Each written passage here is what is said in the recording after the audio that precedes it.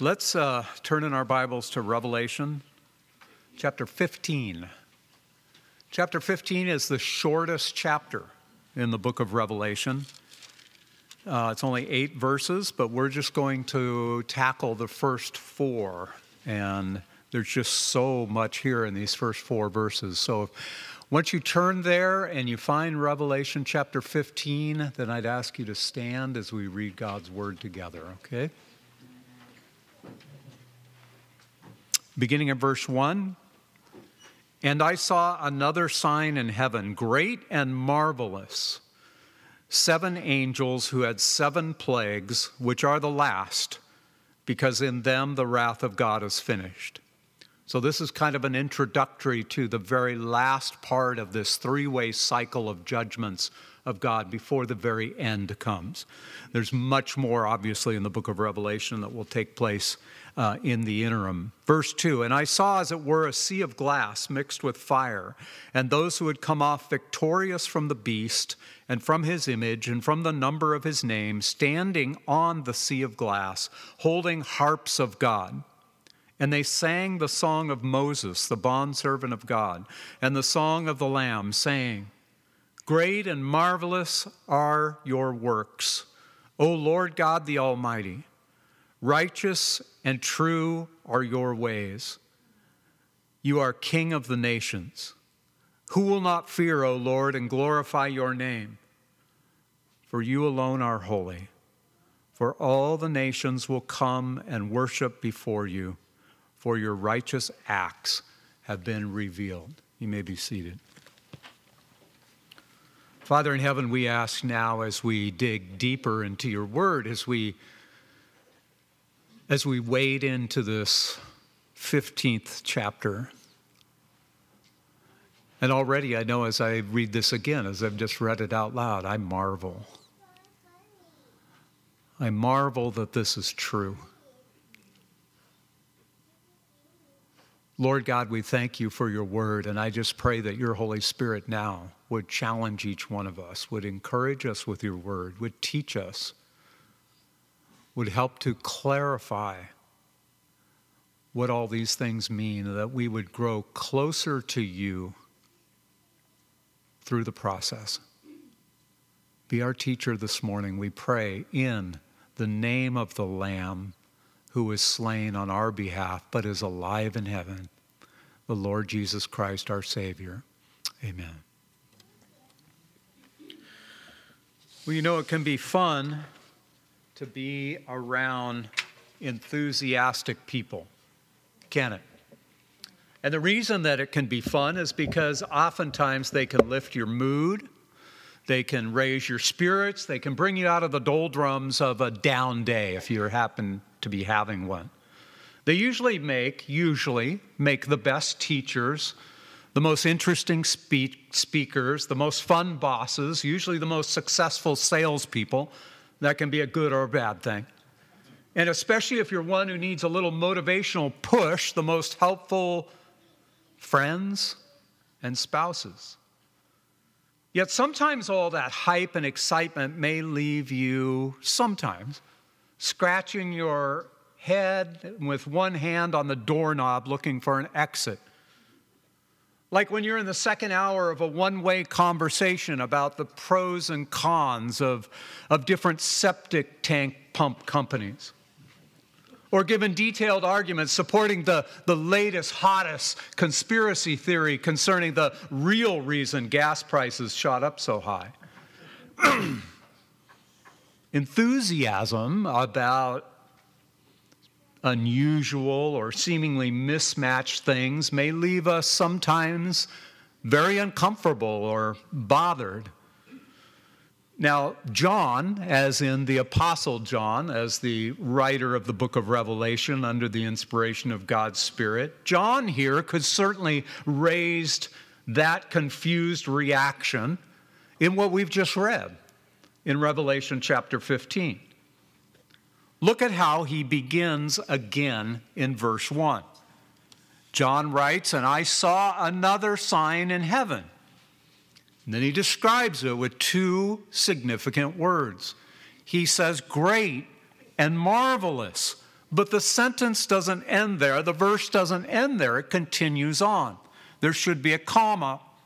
7 angels who had, wait a minute, great and marvelous. 7 angels who had what? 7 plagues, which are the last, because in them, and then we have another description, the wrath of God is finished.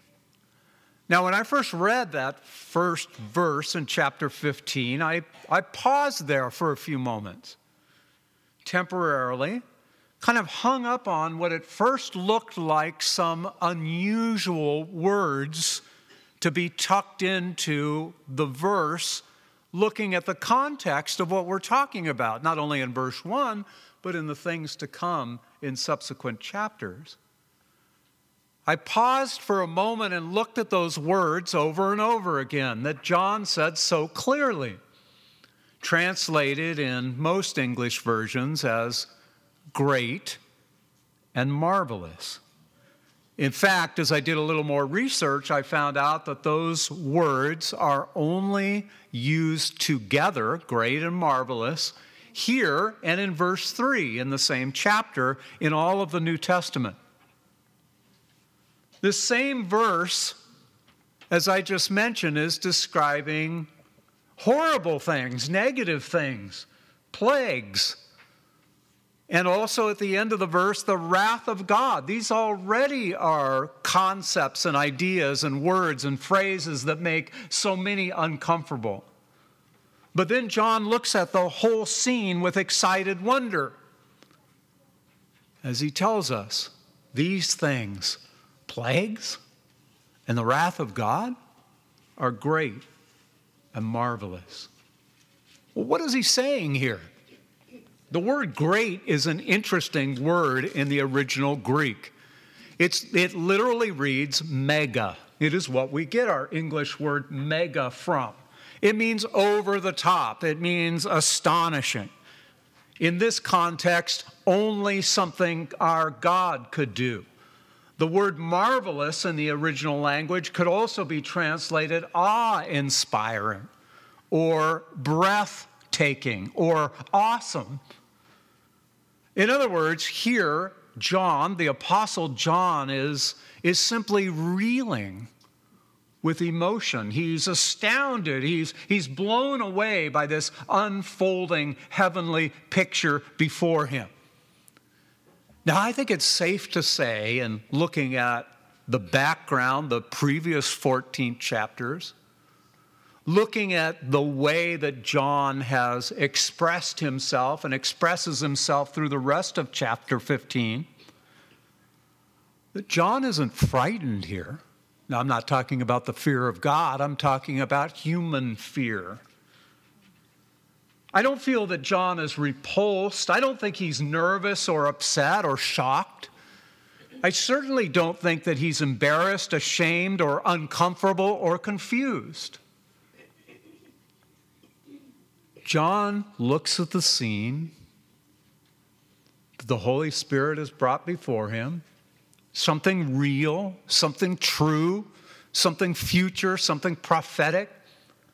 He's seeing it with his very eyes. He's taking it in with all of his senses, and he simply says, great and marvelous. Why? Well, remember the context here.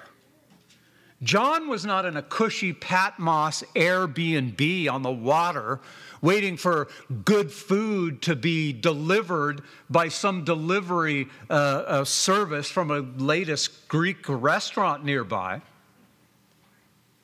John is a prisoner on first century Patmos, which was a barren, rocky island, a penal colony. His only crime, what? Loyalty to the Lord Jesus Christ. Life is tough for John.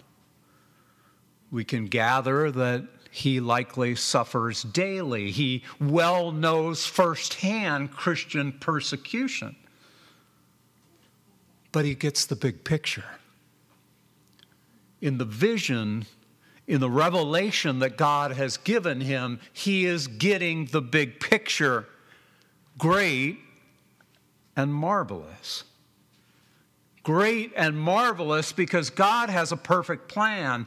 And great and marvelous because God is faithful to that plan. Great and marvelous because God keeps his promise to his people. Here in these first 4 verses in this 15th chapter, I think we clearly see, as we just read these 4 verses together, 3 significant things that stir up this excitement in John. 3 truths we could add that we can certainly, if we know the Lord Jesus Christ here this morning, hang our hope on, even today, along with John. So what's the first one? They all start with the letter S, and they all appear with the letter S here in the text. So I'm going to point out all 3 of them first, and then we'll look at them individually. Now, I'm reading from the NASB, the New American Standard Bible. You may have a different version, but here they all clearly begin with S in English. So in verse 1, we have another sign. So the key word there, I highlighted it in my Bible, is the word, this little 4-letter word, sign. The second thing that we see, significant thing to hang your hope on, also starts with an S in verse 2, and that word is see, S-E-A. The third thing that we see here that's significant that you can hang your hope on in verse 3 also starts with the letter S. What is it? You can guess by now. Song. So highlight in your Bibles, if you don't mind writing in your Bibles. If you do, write it somewhere else then. We've got 3 significant things here that are getting John excited. The sign, the see, and the song. Well, let's look at the first one in verse 1. So you can hang your hope as a believer in the Lord Jesus Christ on this. There is, first of all, a great and marvelous sign. The truth here meaning unrestrained evil will end. Unrestrained evil, like you and I are witnessing more and more in our world today, more and more in the United States of America, more and more in our own state of Oregon, our own nearby metropolitan area of Portland. That unrestrained evil, that increasing rebellion against God, against the truth, against morality, will end. What I love so much about the book of Revelation, what excites me about the book of Revelation, that it is always moving. God is never stuck. God is never bound. He's never constrained by all the garbage happening in our world. Because our God is a sovereign God. He is the King of Kings, the Lord of Lords. He has a holy timetable, a perfect calendar that no one can touch. And when time is up, when time is done, it is irreversibly final. Did you catch that? We see that in verse 1. That's what this sign is all about. And I saw another sign in heaven. Now, why does he use the word another? I believe that refers us back to 2 more signs that are mentioned earlier in Revelation, back in chapter 12. And we find that in verse 1, and we find that in verse 3, before the second coming of the Lord Jesus Christ. Time is up, though. How do we know? Because he uses the word last. He talks about this sign that's coming, these 7 angels who have 7 plagues, which we'll get into much more detail about, beginning in verse 16. But then he adds this, which are the last, because in them the wrath of God is finished. Now, last in this verse, in verse 1, is in the original language emphatic. Well, what does that mean? It means that it's like a spotlight is shining on it. Literally, we would translate that the last ones. It's a device in grammar that wants you to pay attention to this. It's very important. It's for emphasis the last, the very last. These are the grand finale, the last, meaning the 7 plagues, before the second coming of the Lord Jesus Christ, supported then by the phrase, in them referring to the plagues, the wrath or the judgment of God is what? How does the verse end? Is finished, right? Is finished. God's timetable is up. That word literally means fulfilled, brought to its intended conclusion. It's over. It's all done. It's the last chapter, the last word, the end. How many times have you been in some unpleasant, even painful medical procedure? And while you're going through that procedure, if your conscience, if you haven't been put under, you're just going, oh man, I don't know if I can handle this any longer. And a doctor or a nurse or some kind of attendant says to you, we're almost done. And you're thinking, oh gosh. And then they say, just a few more minutes. Hang on now, we're at the last point. I remember when I had an MRI done on my neck before I had neck surgery. And the position that they put me in when they put that strange little pillow under you before you're put into the MRI machine just was excruciating in pain because of the angle that they had my neck. 45 minutes. Could not move. There were so many times I wanted to say, get me out of here. And I would ask, how much longer? I can barely stand it. Well, if we stop now, we're just going to have to start all over again. But then the guy finally, the operator or the one that was conducting the test, they're separate in their own little booth far away, feeling fine, not experience any of the discomfort that you are. And he would just keep telling me in his microphone, you're almost there. It's almost done. If you could just stay still just another few minutes. And then he'd tell me, we're down to 5 minutes. It's just going to be 3 minutes, 2 minutes. And then how do you feel when they say, it's over. You're all done. How do you feel? You're just like, right? Your whole body just goes into, limp mode. It's like, whoa, you just want to say hallelujah, right? That's what God is saying to us in verse 1. He's saying, believers, you're in the middle of tough times right now. The curse has not been lifted yet. You live in a fallen world. And if you stand tall and strong for the truth and for the gospel, you are going to suffer persecution. All those who desire to live godly in Christ Jesus will suffer persecution. Isn't that what Paul told Timothy?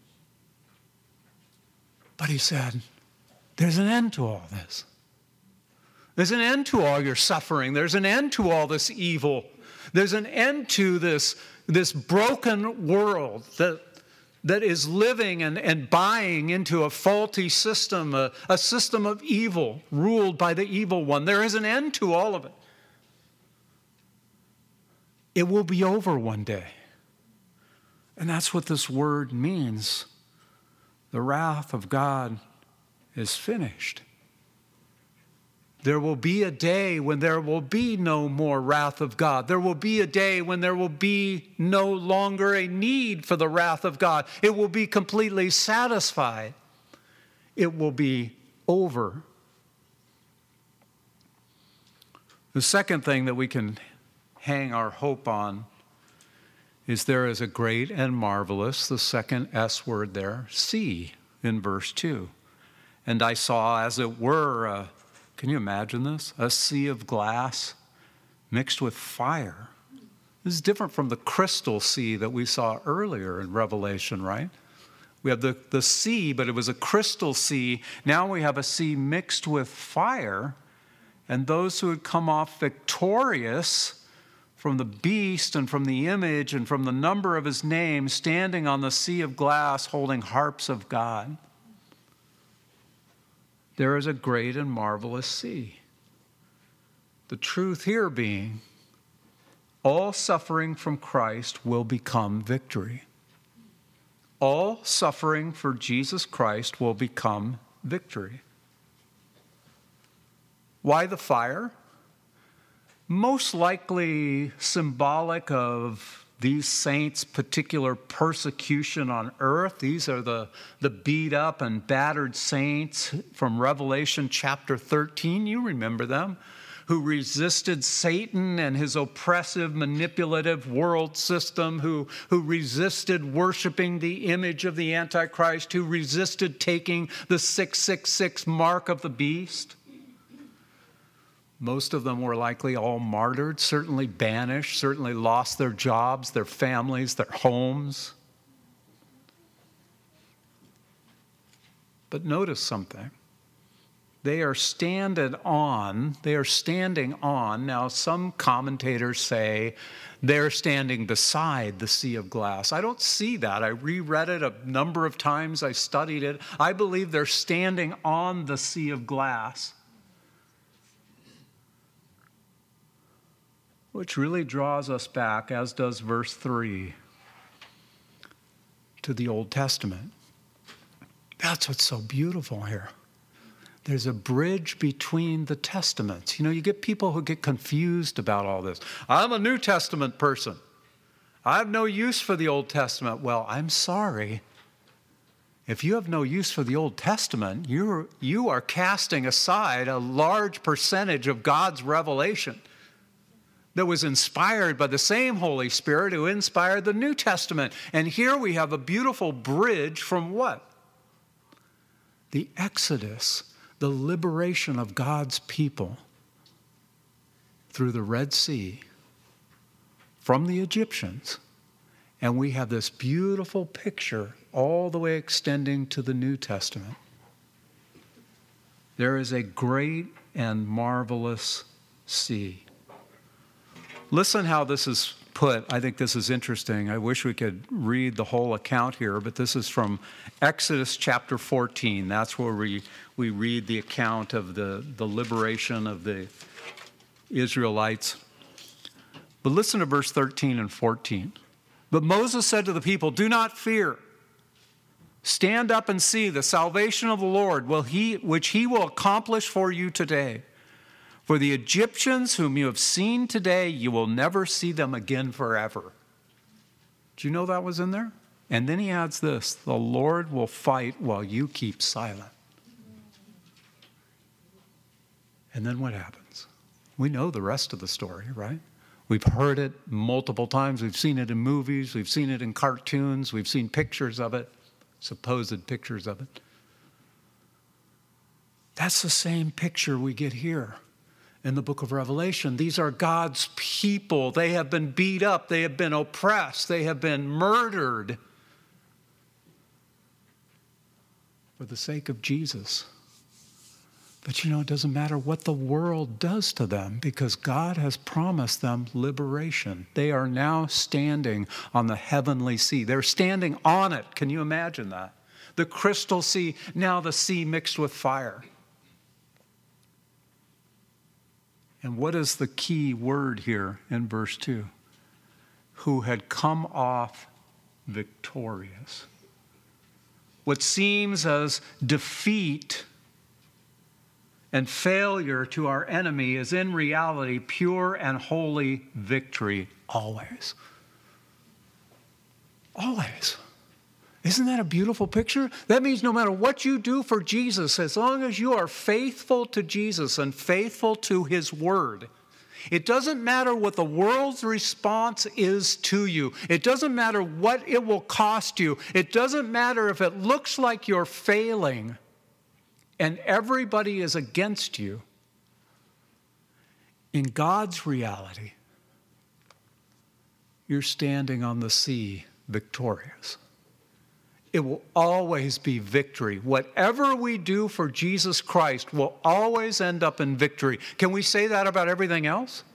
All this other stuff that we get tangled up in on earth, all these other things that we pursue, that we pour our time and our money into and our energy and get exhausted over. Can we say with certainty that those things will equal victory? Well, we don't know.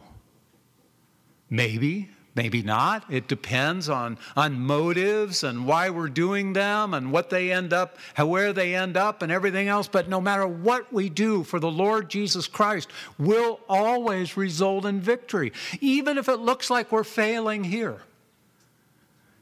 Even if we only end up talking to people one-on-one, and there's a conversion here and a conversion there, and a relationship that's begun over here and one over here. If it's for the Lord Jesus Christ, it will result in victory. Because we're giving him the glory, and all of that has eternal significance and value.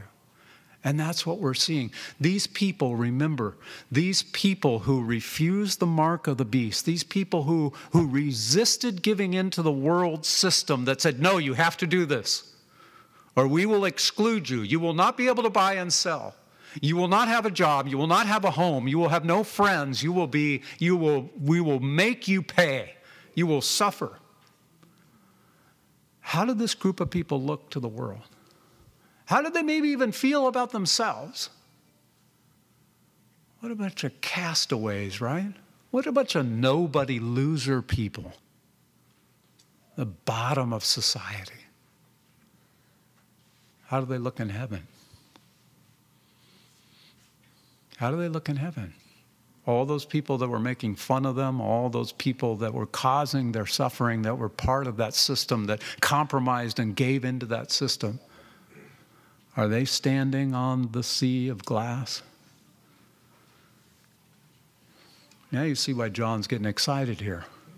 John's going to stand there too, isn't he? Or John's already there. Here's the third one, the last one, you can hang your hope on. And I'm going to need your help here too in a few moments, and I'll explain. There is a great and marvelous, the last S word, song. And here's the truth. From beginning to end, God gets all the credit.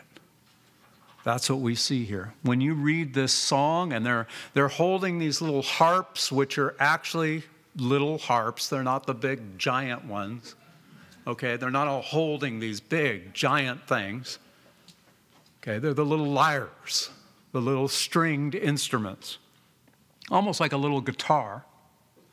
They're all holding them and they're singing. Here's that blending again. The Song of Moses, Exodus chapter 15. We have an actual song of Moses after they've crossed the Red Sea, after the sea is closed over the Egyptian army, after they've been completely victorious and God has done this marvelous thing, this great and marvelous thing.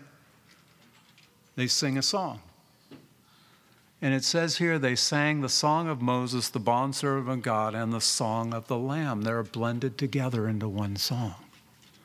You see the bridging of the Old Testament and the New Testament, the liberation of God's people, the liberation of God's people through the Lord Jesus Christ. One author writes this.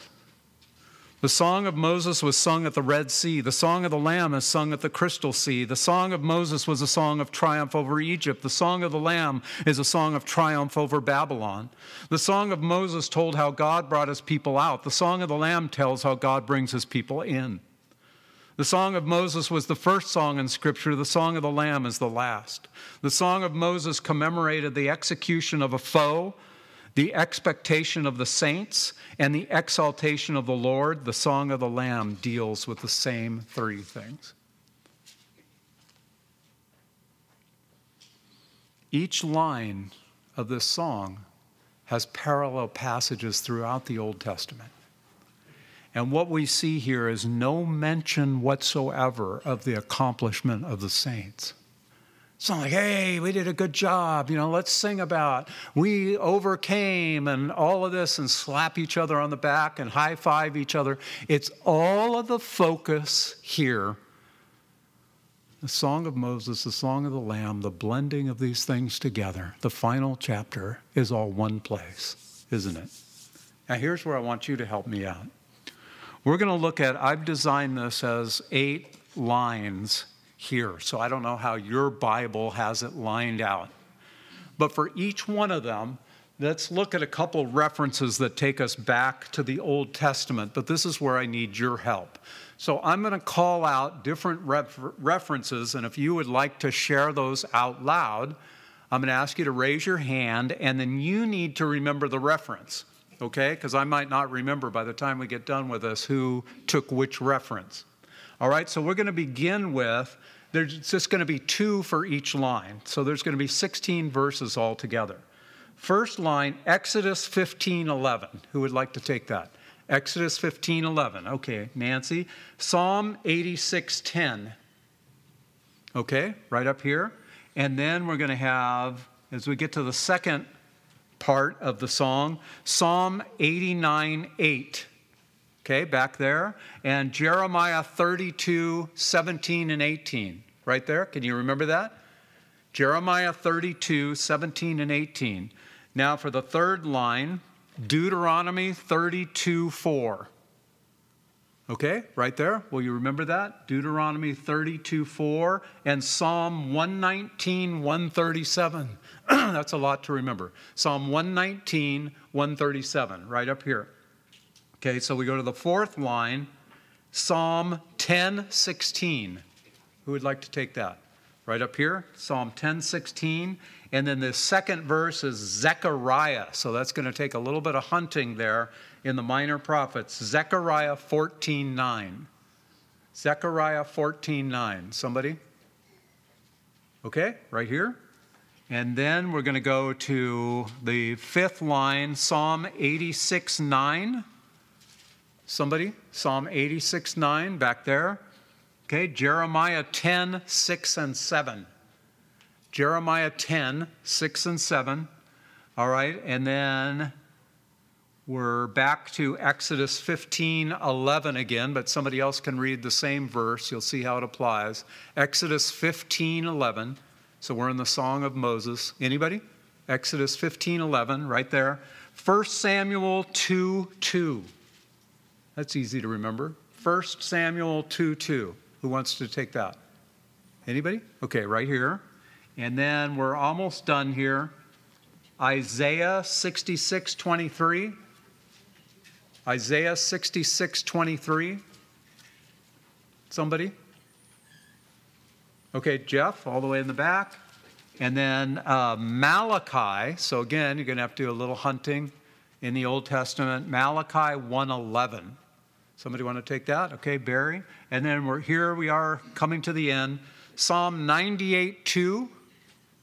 Psalm 98:2. We've only got 2 more verses, okay, back there. And then another one from the Psalms, Psalm 145:17. So we probably need to write that one down. Psalm 145:17. Okay, all the way in the back. So that's the last one. So let's look first at our Bibles at the song. So here's the Song of Moses, right? And the Song of the Lamb. They're blend together. What are they singing? Great and marvelous are your works. Great and marvelous are your works. So what does Exodus 15:11 say? Who is like unto thee, O Lord, among the gods? Who is like thee, glorious in holiness, fearful in praises doing wonders? Okay, and that's from the Song of Moses. How about Psalm 86:10? Who had that? For you are great and do marvelous deeds. You alone are God. Okay, great. All right, so we look at the second line then. O Lord God the Almighty. And we begin with Psalm 89:18. Who had that? Psalm 89:19. Or 89:8, I'm sorry. O Lord God of heaven's armies, where is there anyone as mighty as you, O Lord? You are entirely faithful. Okay, good words, right? How about Jeremiah 32:17 and 18? 2 verses there. Who had that? Lord God, it is you who made the heavens and the earth, but your great power and by your outstretched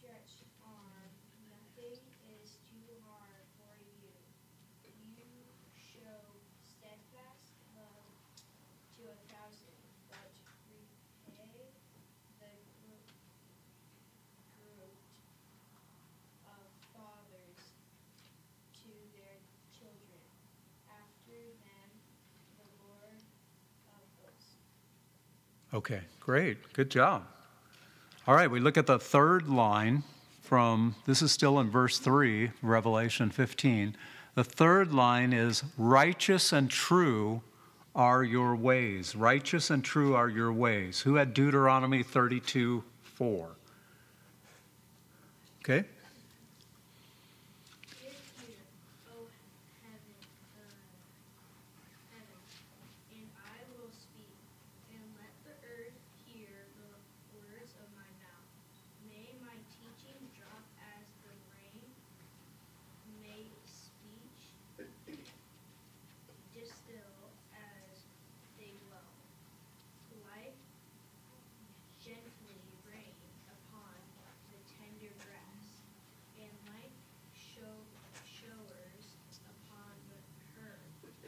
For I will proclaim the name of the Lord. Ascribe gentleness to our God. Greatness. Okay, great. Good job. Thank you. And who had Psalm 119, 137? Righteous are you, O Lord, and upright are your judgments. Okay, very good. Absolutely. So line 4, again, still in verse 3, says, you are king of the nations. You are king of the nations. The first verse there was Psalm 10:16. The Lord is king forever and ever. The nations will perish from his land. Okay. And who had, from the minor prophets there, Zechariah 14:9. And the Lord will be king over all the earth. In that day, the Lord will be the only one, and his name the only one. Okay, great. Great. Good words. So you see all the parallels there, and there are many, many more that we could cite, but this just gives you an idea of all of this encompassed in this one song here. So now we're looking at verse 4, again in Revelation 15. The first line is, who will not fear, O Lord, and glorify your name? Who will not fear, O Lord, and glorify your name? So we're looking first at Psalm 86:9. Who had that? All nations whom thou hast made shall come and worship before thee, O Lord, and they shall glorify thy name. Okay, great. And Jeremiah 10, 2 verses there, 6 and 7. For as much as there is none like unto thee, O Lord, thou art great, and thy name is great in might. Who would not fear thee, O King of nations? For to thee doth it appertain, for as much as among all the wise men of the nations, and in all their kingdoms, there is none like unto thee. Okay, very good. Thank you.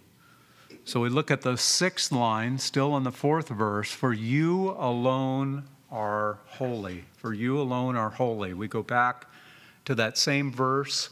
Who had it the second time from Exodus 15:11? Who is like unto thee, O Lord, among the gods? Who is like thee, glorious in holiness, fearful in praises, doing wonders? Great. Good. All right. And 1 Samuel 2:2. Who had that? There is no one holy like the Lord. There is no one beside you. There is on no rock like our God. Okay. Everybody believe that? Yeah. John is just reeling in this. He's hearing this sung out. The 7th line of that 4th verse then, 7th line comprising the 2 verses together, would be, for all the nations will come and worship before you. So we go, let's go to Isaiah 66:23. Who had that? From one new moon to another, and from one Sabbath to another, all mankind will come and bow down before me, says the Lord. Okay, great. Thanks, Jeff. And then Malachi, again from the minor prophets, 1:11. From the rising of the sun even to the going down of the same, my name shall be great among the Gentiles. In every place incense shall be offered unto my name, and pure offering. for my name shall be great among the heathen, saith the Lord of hosts. Okay, great. Great, powerful words. In the last line of that fourth verse, the eighth line of the song, for your righteous acts have been revealed. Who had Psalm 98:2? The Lord has announced his victory and has revealed his righteousness to every nation. Okay, great. And then the last reference here this morning, Psalm 145:17. Who had that? The Lord is righteous in all of his ways and faithful in all he does. Okay, great. So where's all the focus here? It's all on the Lord, right? It's where it will always be, and in the context of what we've been looking at this morning, where it will ultimately all be. Here's the thing. Believers in the Lord Jesus Christ are to be different, right? Aren't we to be different? We know that that's clear teaching throughout the New Testament. Believers in the Lord Jesus Christ are to stand out. We're to be distinct. We walk a different path. We think differently. We walk to a different tune. So even during difficulties, even when facing hostility, even when witnessing increasingly daily evil, even when going through all of the trials and difficulties that we go through, whether they are just because we live in a world that is still under the curse and we deal with death, we deal with pain, we deal with sickness, we deal with calamity, or because of our witness for the Lord Jesus Christ, because of direct suffering, because we've chosen to walk a different path. We've chosen to follow Jesus and not the world. Can't you and I, because we know our God is in total control, because we know that our God has the final word, can't we even then say great and marvelous? I mean, think about it. I really thought about that this past week. I've been moaning and groaning a lot through this past summer. We've had a difficult summer. We've had death and illness and a lot of unexpected things, and terrible things on the surface have gone on. But God is working. You know that Lisa's younger brother, just passed away a couple of months ago. Just suddenly dropped dead at age 58, was in total and complete perfect health, so we thought. He had an enlarged heart. It's a congenital condition. His twin brother was just checked out last week, just leaped through all of the health care hoops, and they injected him with dye in his veins. 85% shut down. He's 58. He's his twin brother. Appeared to be in perfect health, took great care of himself, exercised, ate right, very active, very youthful. 85%. They said, you're not going anywhere. They took care of him right then and there. His brother dying saved his life. I just texted him this morning. I said, man, praise the Lord, brother. He saved your life. Great and marvelous. Death, but death to heaven. Saved a life. The things going on with my dad and my brother, I could have never orchestrated in a million years. Only through difficult times could God bring those kinds of things together. Where an unsaved brother is reading the Bible to my father. Great and marvelous. Is there anything that we go through, Christian, that we cannot really look to our sovereign God, who we know holds all the pieces together in perfection and holiness, and say, God, I don't understand it, but great and marvelous. Let's pray.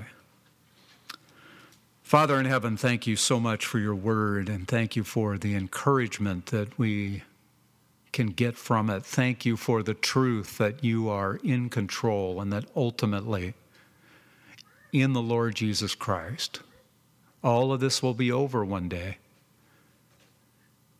and we will live in eternity with you. We thank you for that in Jesus' name. Amen.